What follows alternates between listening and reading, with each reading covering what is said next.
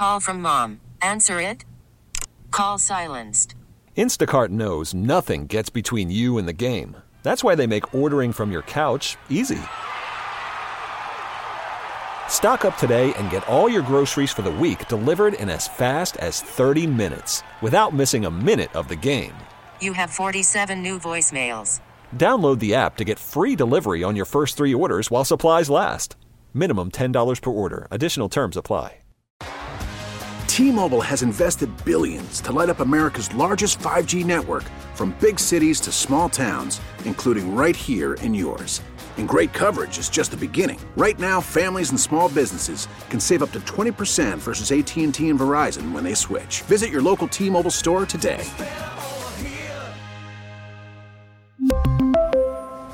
Plan savings with 3 lines of T-Mobile Essentials versus comparable available plans. Plan features and taxes and fees may vary.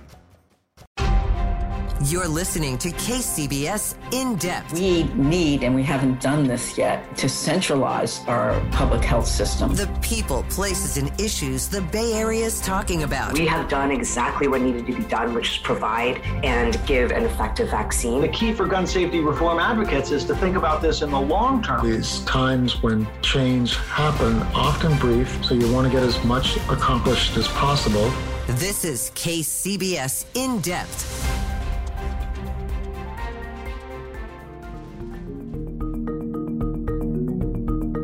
Already this year, fast-spreading wildfires have burned up hundreds of thousands of acres in California, sending smoke plumes clear across the country. But with the landscape parched and the state primed to burn, this could just be a taste of what's in store. Welcome to KCBS In Depth. I'm Keith Menconi, and today on the program, we'll discuss how the state is getting ready as peak fire season approaches. And then in the second half, we'll also consider a related danger threatening lives this summer: extreme heat. Climate change is increasing the frequency, the intensity, and the duration of heat waves.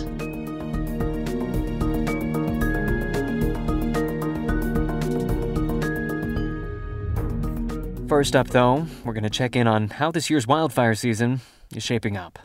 For that, welcoming back onto the program now, Chris Dykes, professor of wildland fire and fuels management at Cal Poly San Luis Obispo. Chris Dykes, welcome back onto the program. Thanks for being here. My pleasure. Thank you for having me here.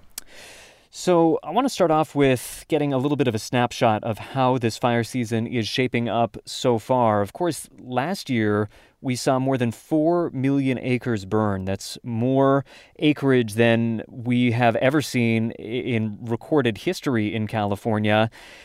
And this year is potentially looking to give last year's records a run for their money. So give us a sense of what those fire lines are looking like at this point and what is driving the growth of fires this fire season. Well, as of today, we've already burned 1.5 million acres at this point. And what the real problem is that everything is just so dry. Most of the western United States is under extreme to exceptional drought, and everything is absolutely primed to go. And the only thing that's really keeping us from just going off like a complete nuclear bomb everywhere is that we haven't had as many ignitions simultaneously as we had last year when we had a monsoonal system move through and have lightning bust all up and down the state. But it's incredibly difficult for the men and women on the fire line right now because of the heat and low relative humidity. It's just causing extreme fire behavior all across the western U.S. Yeah, of course, there was concern about a possible dry lightning storm last weekend. Those concerns never really materialized, but it sounds like what you're saying is we are just one event like that away from some of the extreme massive fires that we saw last August. Well, fortunately, we only see these sorts of events in California historically about every 10 years. So we're kind of all crossing our fingers and we don't see that. But, you know, at any point, one of these systems can move through and move lightning into areas and cause these massive wildfires, which just completely and absolutely overwhelms the fire service.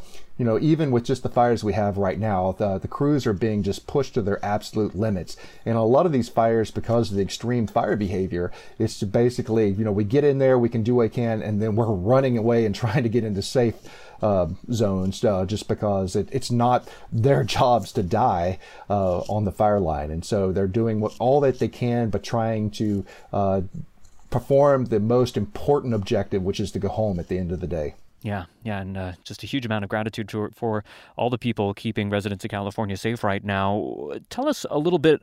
One thing that we have been hearing from firefighters is that the fires that they're encountering are burning faster and hotter than wildfires typically do at this time of year. Does that, again, just relate to the heat and the dryness that we're seeing this year?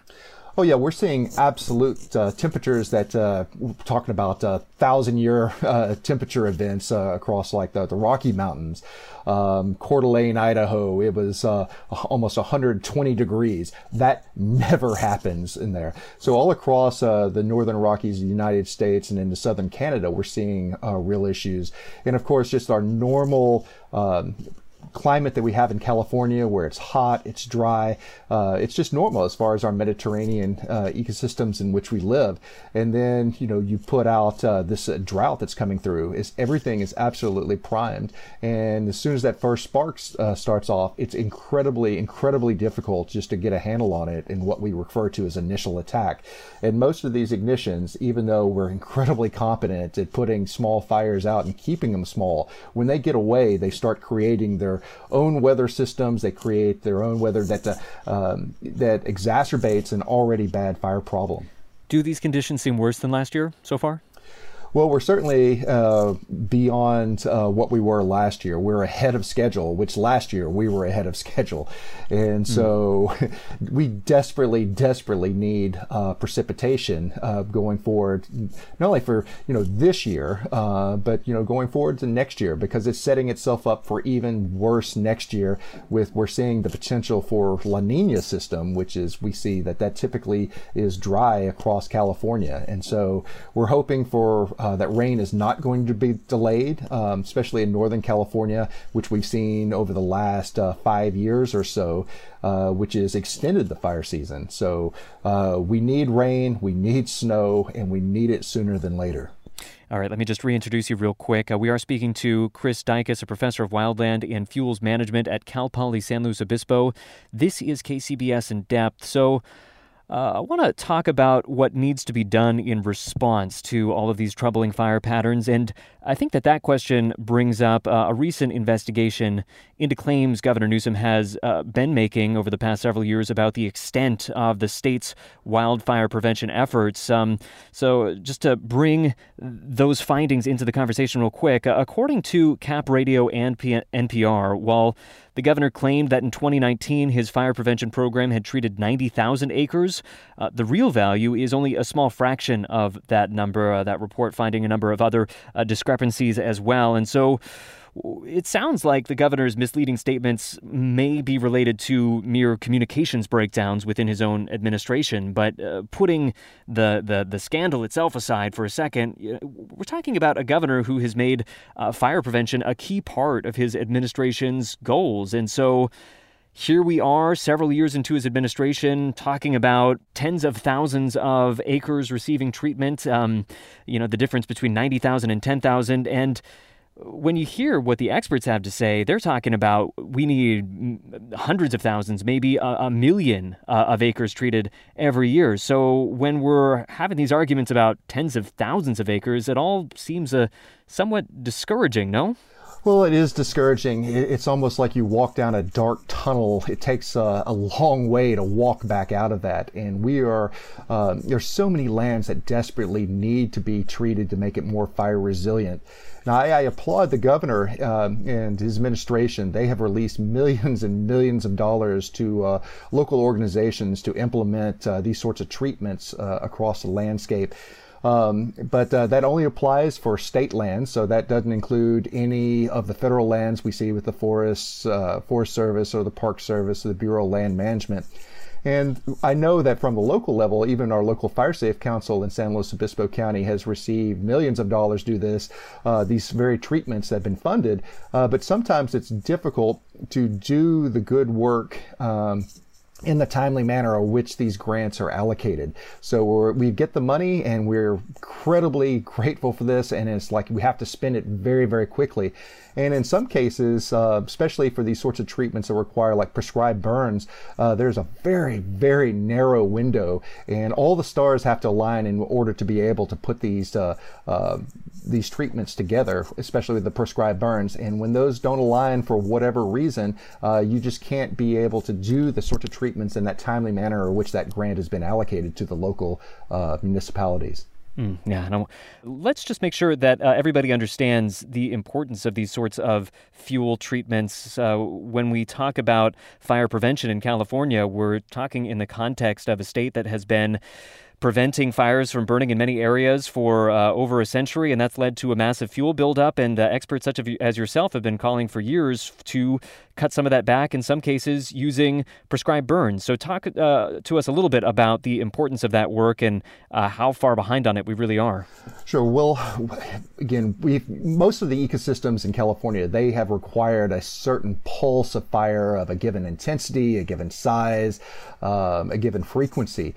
And because we got really, really good at putting out fires throughout our history, all this vegetation almost imperceptibly has kind of grown up. So there's this need to be able to go out there and treat these different types of ecosystems to make them more resilient to when the eventual wildfire comes through. And we know that these things actually work. And these treatments aren't intended to stop the fire, but it's to make the landscape more resilient. So when fire eventually comes through, it's not destroying everything. It's what's left behind is going to be much more healthy after the fire comes through, and actually might provide some benefits. And also it provides protective measures, safety areas for our firefighters that are out there trying to protect us against these wildfires, and it kind of gives them an area that they are better able to get in and put a dent in this fire spread, so it's not just going Katie bar the door and just going across the landscape unimpeded. Right. But as you suggested a moment ago, there are a number of things that make this work really difficult. Also within that Cap Radio NPR report, we heard from senior fire officials with the state saying that some of the main challenges, it wasn't a matter of money. It was a fact that they lacked the land agreements to get these projects off the ground, and they also lacked the environmental clearance. So there are certainly a lot of people that need to sign off on this. There's also smoke impacts that people are worried about. There's a lot of folks that might say no and make these projects quite difficult to pull off. So it's becoming increasingly difficult, especially on the private lands in which the state has primary fire responsibility areas. You know, some of these prescribed burns, it might traditionally have went several hundreds of acres. And then because the cost of real estate in California, we're continuing to subdivide these lands out. And every time you do that, you have to get permission from every single landowner of which you want to treat a given area, which it's pretty easy to do that with one or two landowners. But then you try to do that with 20 or 30 landowners, and every single one has to come off and give their permission. This is a real problem.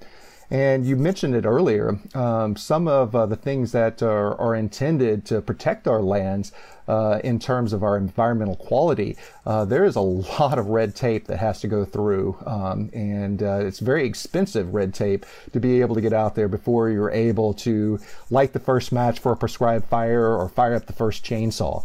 And it gets frustrating, and I feel such sympathy for these land managers that are desperately trying to make our landscape safer for private residents and for our firefighters both. And they get frustrated, and they find that sometimes tools are taken away from them in terms of what they can do. You mentioned air quality, other sorts of sensitive issues that are out there.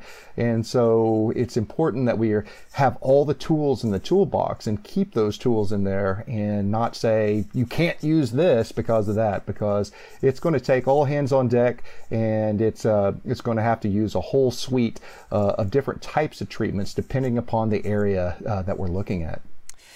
All right. Well, we've only got a couple of minutes left in the program, but in closing, I'm going to ask a question that I think probably a lot of Californians have on their mind right now, and that is just how bad is this fire season going to get? I know that that's a dangerous question to ask because essentially asking you to predict the future here, but just based on what you're saying, it seems like we are pretty close to similar disasters to what we've seen in recent years. What do we know? What can we say about what trajectory we're on at this point? Well, here's the prediction, is that if we have ignitions, it's going to burn big, and it's going to burn very scary and hot. So it is so incredibly important to keep those sparks, from ever happening.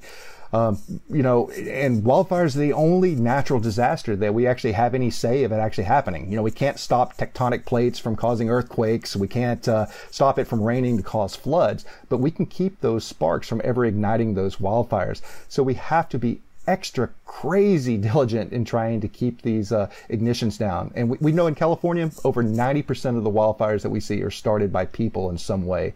And so being able to keep those ignitions down, taking personal responsibility, and just being careful, it's so incredibly important, for everyone, whether you're in downtown San Francisco or if you're in the Waterlands and Plumas County in the Sierras, because it's affecting us all.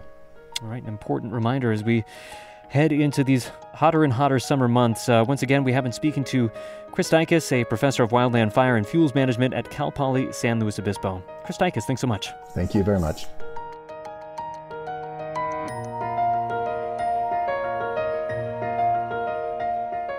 You're listening to KCBS In Depth, your weekly deep dive into the events and trends shaping life in the Bay Area and beyond. I'm Keith Manconi. It's another hot, dry summer for California, and so far on the program, we've been talking about what could be in store as the state's fire season kicks into high gear. But even without the threat of wildfires, the heat alone poses its own dangers.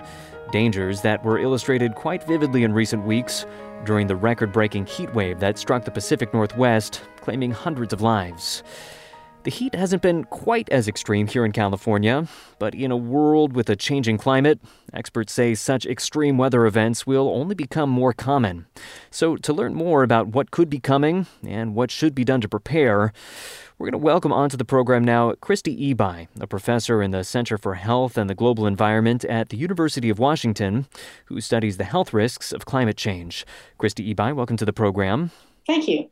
So the death toll coming out of this recent heat wave, once again across Oregon, Washington, and Western Canada, estimates for that toll are now counted in the hundreds. So we're talking about a truly alarming toll, also quite eye-opening for those of us who don't typically think of heat waves as posing this kind of danger. But of course, our planet has a very long history of disastrous heat waves, so the dangers are, in fact, quite well established. You are correct. The latest numbers on the number of people who died in the heat wave is well over 1,000. And those numbers are only going to continue to rise as we have access to all the death certificates of the people who died during that time period. Almost all heat-related deaths are preventable. People don't need to die in heat waves. And as we go into a warmer future with more intense and longer heat waves, there's a lot of action that needs to be taken to ensure that we're prepared. And so let's talk a little bit about what that warming future might look like. This particular heat wave took a lot of us by surprise. We were seeing the record temperatures in a lot of these places, including Portland, absolutely shattered. But as you suggest, we're probably in store for many more of these records being broken. How tightly linked are these sorts of weather events with climate change? We've known for quite some time from the observations that climate change is increasing the frequency, the intensity, and the duration of heat waves. And all the projections say that that's going to continue and perhaps even accelerate. This was an exceptional heat wave. Having records broken by 11 degrees Fahrenheit is very rare. There's not many instances where that has happened. Usually we break our records by 1/10 of a degree. So we don't know if we're going to have a heat wave this intense. What we know from the climate models is that if we don't reduce our greenhouse gas emissions and temperatures continue to rise around the world, that this event, which was at least a 1 to 1,000 year event, if not rarer than that that if the Earth warms another 0.8 degrees Celsius, we could see these kinds of events every 5 to 10 years. And help us understand from a medical perspective why it is that heat is so dangerous. I mean, I think when most of us think about natural weather disasters, heat really isn't high on the list. We'd probably think more about flooding or hurricanes, but the numbers that you're talking about right there show that it really should be. This was a mass casualty event, and it's not the kind of term that we typically think of when we think of heat waves. Heat is the number one weather-related killer of Americans. The estimates of the number of Americans who die every year from heat are in the thousands to tens of thousands. It depends on exactly how you do the modeling. But we do know there's a very high burden. And what happens to us individually, as the temperature goes up, our body has mechanisms to keep our core body temperature down. For those of you who've ever done anything like Pilates, there's a lot of emphasis on your core. And we do worry about that temperature around your major organs. And so your body tries to keep that temperature within a pretty narrow range. And if you get too hot, all of us are familiar, for example, with sweating, of trying to reduce your temperature. If those mechanisms are unsuccessful, and if you don't have access to ways to get yourself cool, taking a cooling shower, going to a place with a fan where you can get cooler, then your cells and your organs start to heat up. And they get past the temperature range at which they really can work effectively. And particularly for people with underlying medical conditions, then that additional stress on your heart, on your lungs, on your kidneys can result in people having premature deaths from heart attacks, for example. Yeah. One more time, we are speaking with Christy Ebi, once again a professor in the Center for Health and the Global Environment at the University of Washington, speaking with her about the threats posed by heat waves, especially in light of the recent heat wave that struck the Pacific Northwest, claiming now over 1,000 lives confirmed. So you mentioned just a few moments ago that all of these deaths were really preventable, and there are steps that can be taken to prevent heat deaths. Let's talk about what those steps are right now. Here in the Bay Area, of course, anybody who follows the news on particularly hot days will know that cooling centers are set up throughout the region, and county officials are doing what they can to provide people with water and places to cool down. What other sorts of steps are needed in these sorts of extreme events? I start with the very basic. Very few people understand that heat's a risk. People don't think about heat as a health risk. And making sure that people understand that and understand the actions that they can take. And I mentioned, we sweat. We can find ways to bring our core body temperature down with fans, with going out to a shady area. But also to think about how we can reach out to our family, our friends, and our colleagues to make sure that those who are at higher risk are doing what needs to be done so that they can be protected when the heat continues to rise.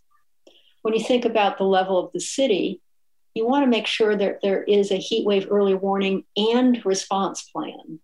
And that has to be a pretty comprehensive arrangement. It's an all of government and more than all of government kind of plan, because you need to think about where are the most vulnerable.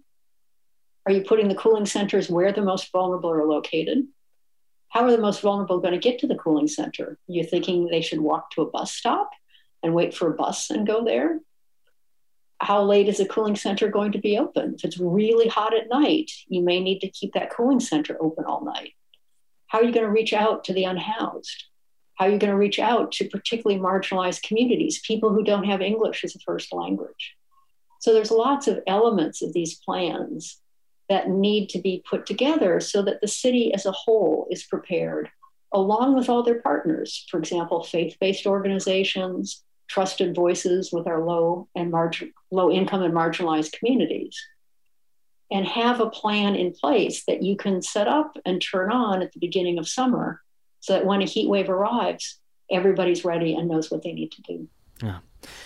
And I suppose a point that's been running through all of this is the fact that this did impact different people differently? You were mentioning, how do you get to a cooling center? Do you wait at a bus stop? Different people are going to have different access to these opportunities to cool, and that's why we are seeing disparate impacts in terms of who is suffering, going to the hospital, and ultimately dying. Exactly right. There are very differential impacts. And particularly in cities like San Francisco, you also need to think about your tourists. Many don't speak English. Even if they do, they may not be watching TV. They may not be listening to the radio. How do we reach out to all of the different languages that are spoken in San Francisco? And so it's important to partner with trusted organizations, trusted voices, so that they can amplify the messages, amplify the education, and making sure that you do reach out much more broadly. We know from a heat wave, a couple of heat waves that occurred in Europe in 2003, as I mentioned, over 70,000 in excess deaths. A few years later, there was a similar magnitude heat wave, and there were excess deaths. They were in the range of 1,000 or so, but a big difference. And the big difference was because they put in heat wave early warning systems.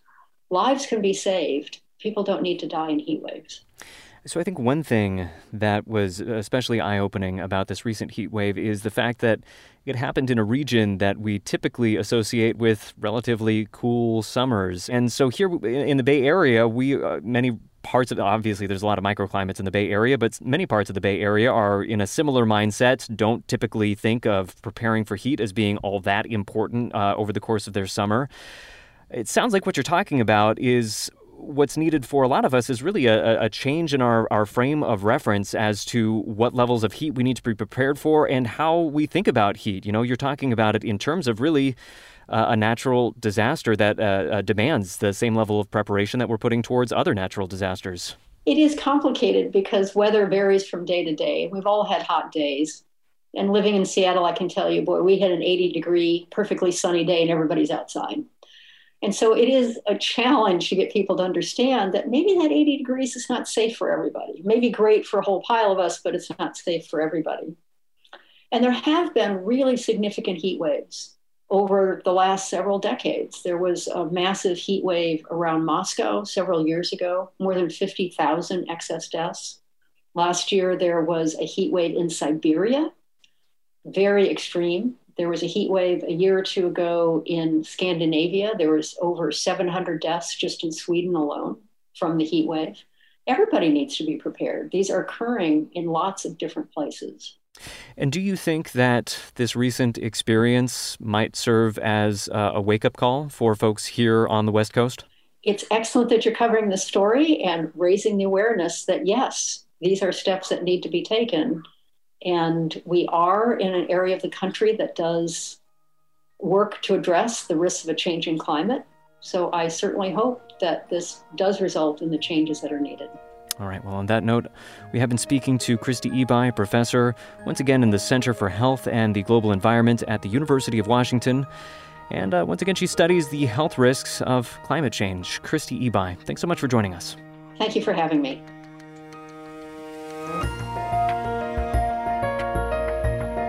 And thank you all for listening. For KCBS and In Depth, I'm Keith Menconi. Stay safe, be well.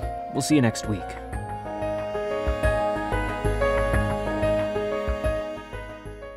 You've been listening to KCBS In Depth. Get every episode by subscribing on Apple Podcasts, Stitcher, and other podcast platforms. Visit kcbsradio.com for more news and interviews. We are the Bay Area's news station, KCBS.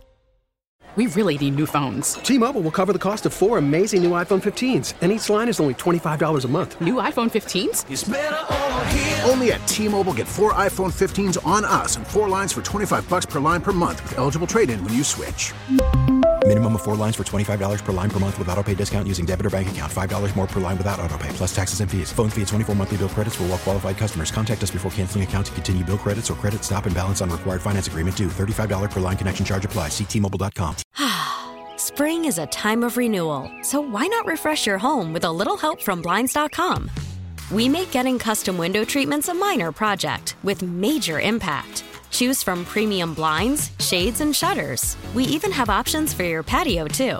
Blinds.com invented a better way to shop for custom window treatments. There's no pushy salespeople in your home or inflated showroom prices. Our design experts can help you find the perfect window treatments on your schedule. We'll even send free samples directly to you. Plus, we can handle the measuring and installation for you. Unlimited window treatments installed for just one low cost. And with Blinds.com, you'll always get transparent pricing. No hidden fees. Our free shipping and 100% satisfaction guarantee can put the spring back into your step and into your home, too. Shop Blinds.com right now and save up to 45%. Up to 45% off for a limited time at Blinds.com. Blinds.com. Rules and restrictions may apply.